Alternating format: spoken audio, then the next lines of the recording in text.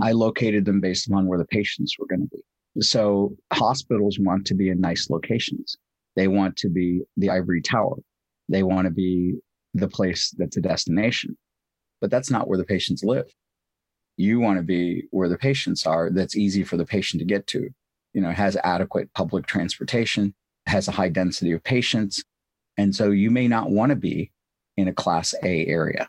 You don't want to be in a war zone, although we put in clinics in war zones, but you want to be in a B or C location, and you want to have adequate parking. You have to approach it from the patient perspective. Where does the patient want to go? This is the Providers, Properties, and Performance Podcast, the podcast that brings together leaders in healthcare and investment real estate to consider the possibilities and future at the intersection of practicing medicine and healthcare real estate investment returns. Welcome to the Providers, Properties, and Performance Podcast. I am your host, Trisha Talbot. As a healthcare real estate advisor to providers and investors, the best solutions occur when the two collaborate together as partners in delivering better patient care. Providers can deliver care to their patients when and where they need it, and investors realize the returns to build and manage facilities. We explore changes in medicine and wellness, the future of healthcare, and using real estate as a strategic and financial tool. The next two episodes of the podcast is with a guest, Gurpreet Pata. He is a private practice physician out of St. Louis, Missouri, who runs Reversing Diabetes MD and Pata Institute Center for Interventional Pain Management. He also runs Red Pill Capital, which is a real estate investment development and management company. And he is an advocate for educating private practice physicians on passive wealth strategies through owning real estate. So welcome to Gurpreet, and I look forward to the conversation. Gurpreet, welcome to the Providers, Properties, and Performance Podcast. Thank you so much. I appreciate it. So you are an excellent resource for many of my listeners because you're a private practice physician and you're also a commercial real estate investor. So they can relate to your lessons learned and words of wisdom that you may have. Did I miss anything else that you do? I've done a little of every silly thing in the world. And so right now I'm 56 years old. I feel like I've done enough stupidity to fill a couple of books. And so there's a thing. I mean, Mark Twain said this: you're never going to live long enough to make all the mistakes. So you better learn from other people. And I've made enough mistakes that maybe somebody can learn from some of the silliness that I did. Oh, fun. Okay. So this would be a great conversation. So just to give everyone kind of a frame of reference. So you specialize in interventional pain management and diabetes treatment. Yeah. As a physician? I'm boarded anesthesia. I'm boarded interventional pain. I'm boarded in addiction medicine, and I'm certified for basically low carb nutritional health and reversing diabetes. So I'm triple boarded, but I specialize in an area. It's an emerging area. It's about metabolic inflammation. So it's dealing with people who have very significant effects from our contemporary diet, our abnormal, and how that impacts our population. And that convergence is really metabolic inflammation. That's where obesity, that's where addiction and chronic opiate use for pain all collide. And that's where I believe the vast majority of our resource dollars are spent in the United States. It's about probably half to 2/3 of our health budget and about 10 to 20% of our GDP. I wouldn't disagree at all. You're based out of St. Louis, Missouri, and you have the two private practices, the Pata Institute Center for Interventional Pain Management and Reverse Diabetes MD. Yeah, we've got probably 7 or 8 clinics. We've got 2 major practice lines, but we've got 7 or 8 clinics that we're in, but we've got two major practice lines that we go down. And then on the real estate investment side, you have Red Pill Capital, and you began your commercial real estate career at 14 before you even started down the path of becoming a doctor. I came from India when I was, I guess, 8 or 9 years old, and we lived in the hood. I lived in St. Louis City. I lived in Laclede Town, which was really the ghetto back then. And we didn't have any money. So I had to hustle to figure out how to make money to get the things that I was interested in getting. If I wanted something, I had to figure it out. And so it's really unusual to have a little kid with a turban going door to door, selling greeting cards to people. Little does he know what Christmas is, selling Merry Christmas cards to people that you quickly find out are not going to be there when you're there to deliver their card, but you prepaid for it. So I learned from the School of Hard Knocks when I was very young. And then eventually, by the time I was 14, I started to get into real estate. I started in construction, and I, ground up learned construction, tenants, toilets, termites, the whole shebang. And by the time I was 16, I managed to hire people to work with me. And I hired people that had skills. And because I didn't, I was a kid, and but I knew that I figured out that I could save enough money to hire other people. And so I hired contractors to come work with me, and they would drop me off at my high school in their trucks. And I would take phone calls in the cafeteria from them, and they would tell me what their status on the project was at that moment. And so that's how I kept in contact with my contractors through high school, is phone calls, because we didn't have cell phones. We had landlines. Right. That's crazy. Very resourceful. So did you immediately go into private practice when you did graduate from medical school? So I graduated from medical school. I went into residency in Chicago. I thought I was going to go into surgery. And it happened that the nursing strike of Chicago happened at the same time at Cook County Hospital when I was in surgery. And so for about 6 months, I didn't leave the hospital. And that's when it dawned on me that if I was going to have a life outside of this, I was going to have to figure something out outside of surgery. At the same time, I was still doing my real estate stuff, and I was buying and selling property, and I was still rehabbing. And that's hard to do when you're in a residency for general surgery. And so it dawned on me that I had to figure out a better way. So I went into anesthesia thinking, I'm going to have more free time. And that wasn't the case. I ended up going into pediatric anesthesia, ended up doing heart, liver, lung transplants, and eventually got into interventional pain. So I did that. I was very academic for a good 10 or 12 years, published a lot of papers, did a lot of research. In the process of doing the research, I realized even though I knew the practical aspect of finances, I didn't have a good understanding of currency flow. I didn't understand macroeconomics. So I went off, and while I was in academic anesthesia and publishing, I decided I was going to go ahead and get an MBA. So I got an MBA in finance and learned about currency flow and arbitrage, and backed into where most people graduate from when they graduate with an MBA. It took me a little bit longer, and I learned those concepts. And then I was able to then apply the broader knowledge of macroeconomics as how it applies to me directly. And then I went into private practice. After I did all that 10, 12 years after residency, then I was like, all right, well, now I need to go do private practice. I need something new. And so then I started doing hospital-based medicine and private practice. And then I started my own clinics after that. Do you think that getting, the business degree helped you run your practices easier, or did it make a difference, do you think, had you started your private practice before getting that business degree? It made it easier to talk to other people, but it didn't make it easier as in terms of running the practice. And I have to tell you, I'm probably the worst person in the world to say this, but I get intrigued by things and I start learning about them. And before I know it, I'm, 3 wells deep in it. And then I'm like, well, I might as well finish this and learn this. But had I done it in the beginning, I would have skipped a lot of these steps. Had I known then what I know now, I would have totally done this differently. I would have probably done business school or some variant of B school. You don't have to, nobody cares if you have an MBA. You don't walk around with a superhero badge on your left chest going, I have an MBA and an MD. No, they don't really care. It's irrelevant. What they want to know is, do you have the capacity to think? Do you have the capacity to make decisions? And are those decisions appropriate? Now, the thing is, most people make decisions. They make their decisions emotionally, and then they use rationalization to justify their decision. And people with MBAs just can justify their rationalizations better, but that doesn't mean their decisions are any better. So right. Once you have an emotional set that tells you what the correct answer sets are, certainly the MBA helps you justify that. But had I done it over, I would have probably skipped a few steps. I'm not saying that I didn't enjoy every part of what I did, but if I was trying to be more business oriented, I would have gone to that directly. Hell, I might not have even gone to medical school. I might have just jumped straight in and said, I'm going to do this. And I don't think that formalized education is as much as we think it should be. I don't think it's in reality as big, as important as it should be. Now, certainly you need formalized education to be a doctor because we license people out. We want them to do well.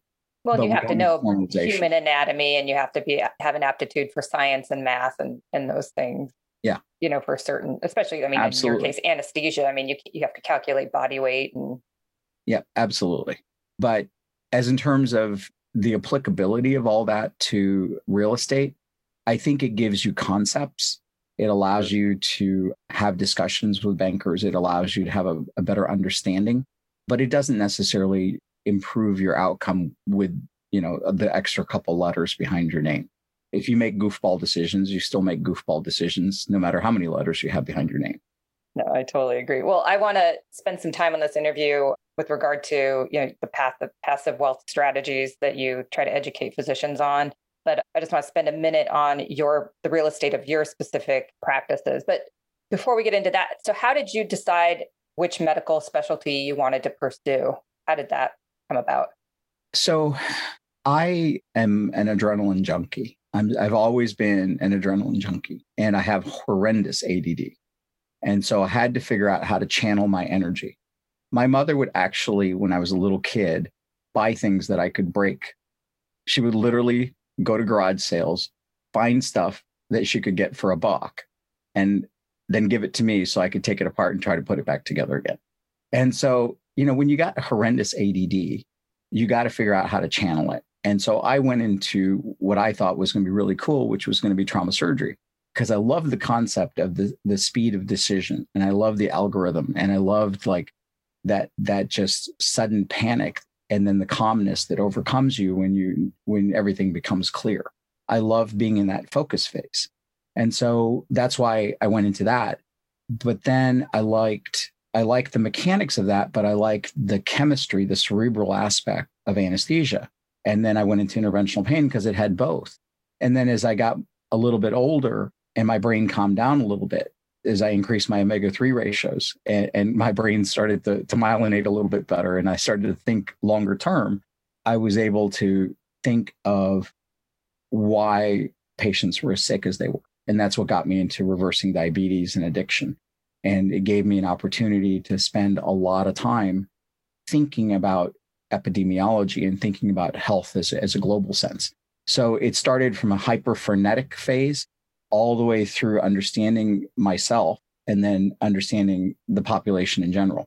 As I transitioned over to that population in general, my macroeconomics really kicked in. And then I was able to see how capital flowed across the world and how that capital flow impacts our health.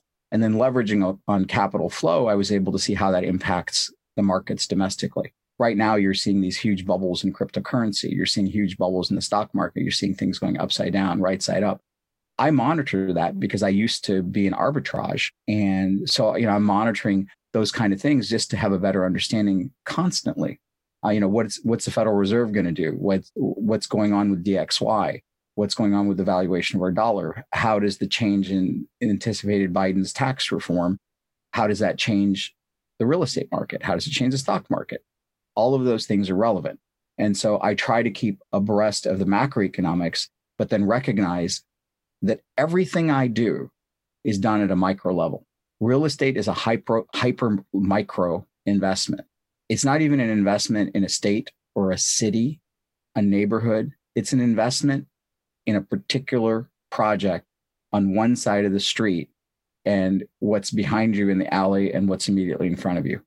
And how that particular micro investment works out makes all the difference. And it's so hyper that it may be determined by your tenants, may be determined by individual tenants and the behavior of the tenants and the quality of your tenants. And so you have to go from a big macro picture of this global world down to that very, very micro. You have to recognize the macro picture impacts your future in a huge way. To give you a simple example, if they get rid of the 1031 exchange, that's going to significantly reduce the number of people flipping properties, because then they can't carry over their profits to their next property without paying taxes on it. That'll be a 40% reduction in net cash. And that's going to significantly reduce people trying to sell their property. Yeah. So it'll bring construction to a grinding halt.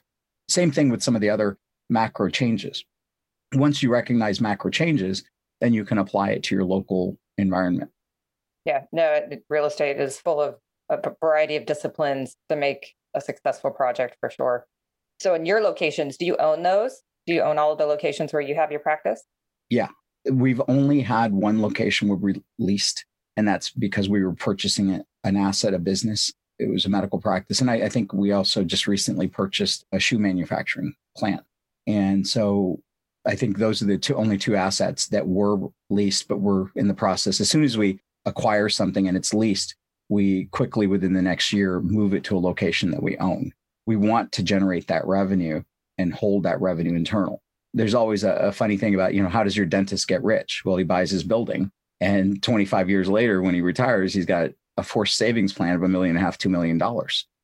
I think that a lot of medical physicians don't recognize that. The dental industry recognized that a long time ago, but medical physicians, for some odd reason, think that it's okay to throw $35 a square foot into lease cost per year. And it doesn't even make sense. If you really look at it, they're not getting the benefit of the depreciation. They're not getting the benefit of the appreciation. They're not getting any leverage. And they're making somebody else like me who owns real estate more money. No, yeah. And some of that, some of them need to be located near a hospital, and those are usually developers have purchased the land and such. But with your locations, you're talking about the macro and micro. So when you were looking at where you were locating them, did you have any parameters that were must-haves for you?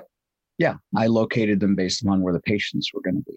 And so hospitals want to be in nice locations. They want to be the ivory tower. They want to be the place that's a destination. But that's not where the patients live. You want to be where the patients are, that's easy for the patient to get to. Has adequate public transportation, has a high density of patients. And so you may not want to be in a class A area. You may be you don't want to be in a war zone, although we put in clinics in war zones.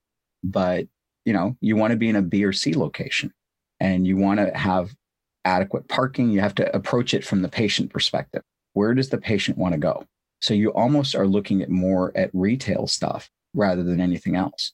So, and this is a historic opportunity to buy retail real estate right now.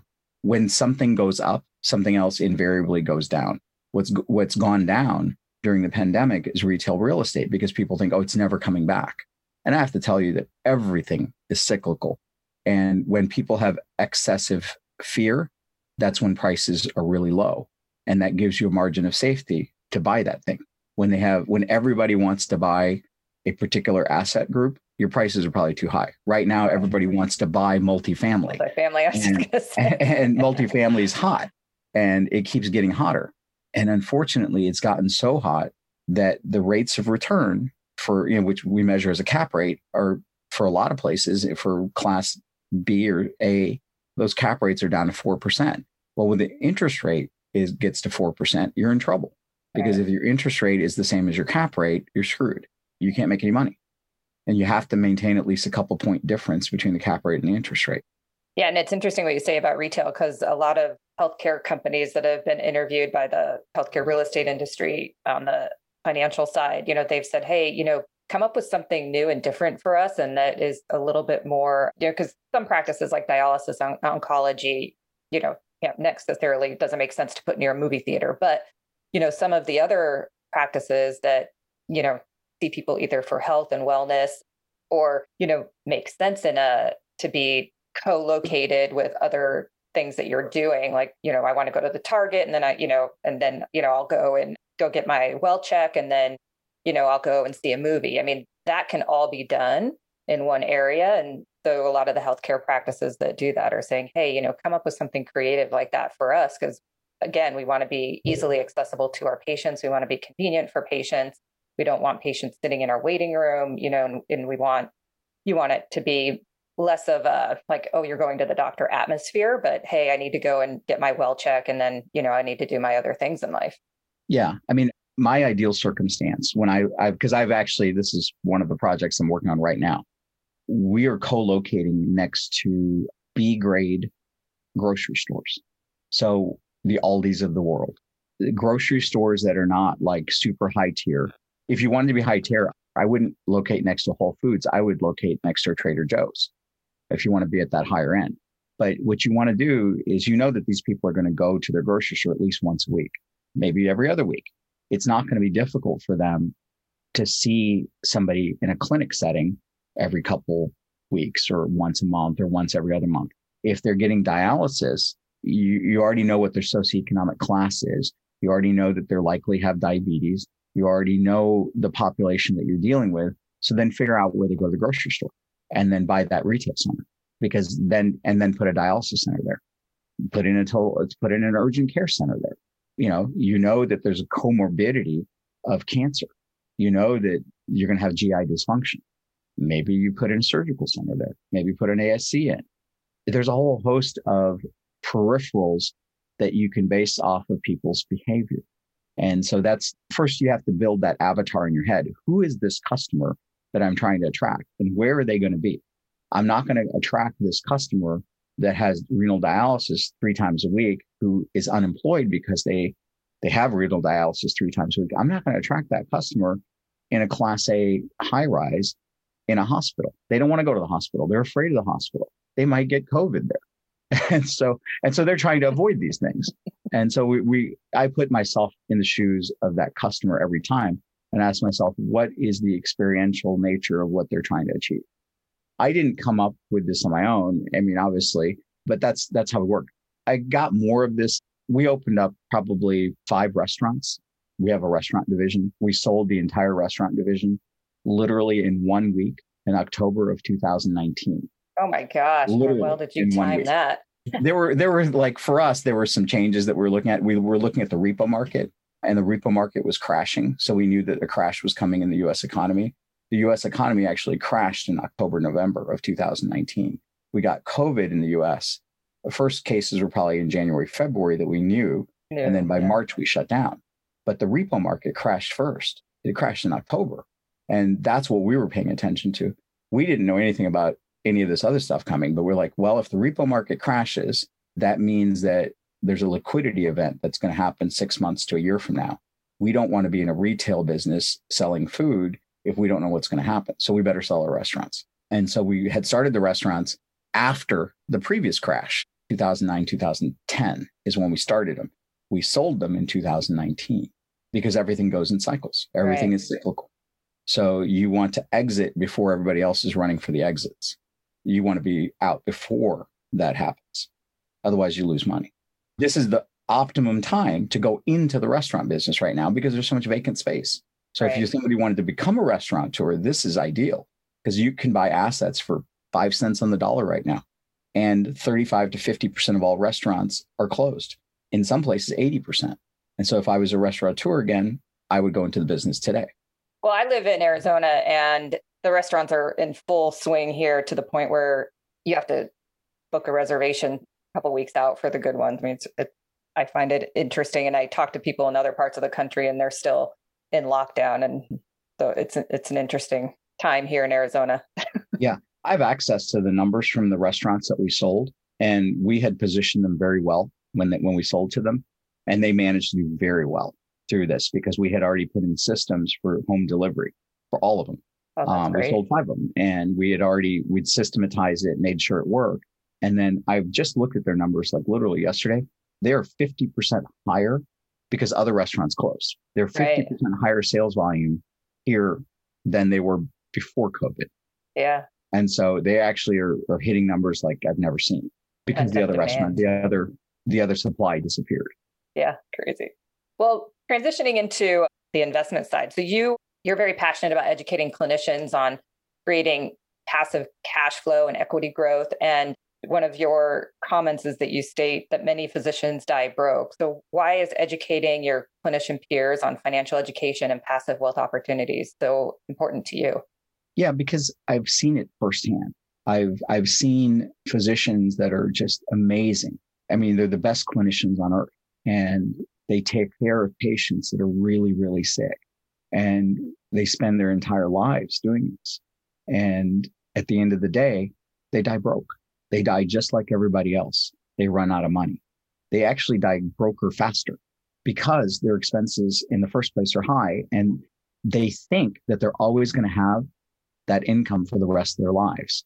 And it disappears the day they quit working. See, the thing is, physicians, they work and they get paid, but they don't have any passive income. And as long as they work, they get paid, and they get paid very well, but they don't have any passive income. And they typically listen to people that appeal to them. And what I mean by that is that, and this is going to be a negative thing, but it's true. Physicians by their very nature are narcissistic. We have to assume that what we are doing is correct. And with that comes a little bit of narcissism. Everybody that assumes that what they're having to do is correct is at some point or another going to believe in themselves more than they should. And if that's the case, then they behave in a way that's narcissistic. Now, people that are predators prey on narcissism.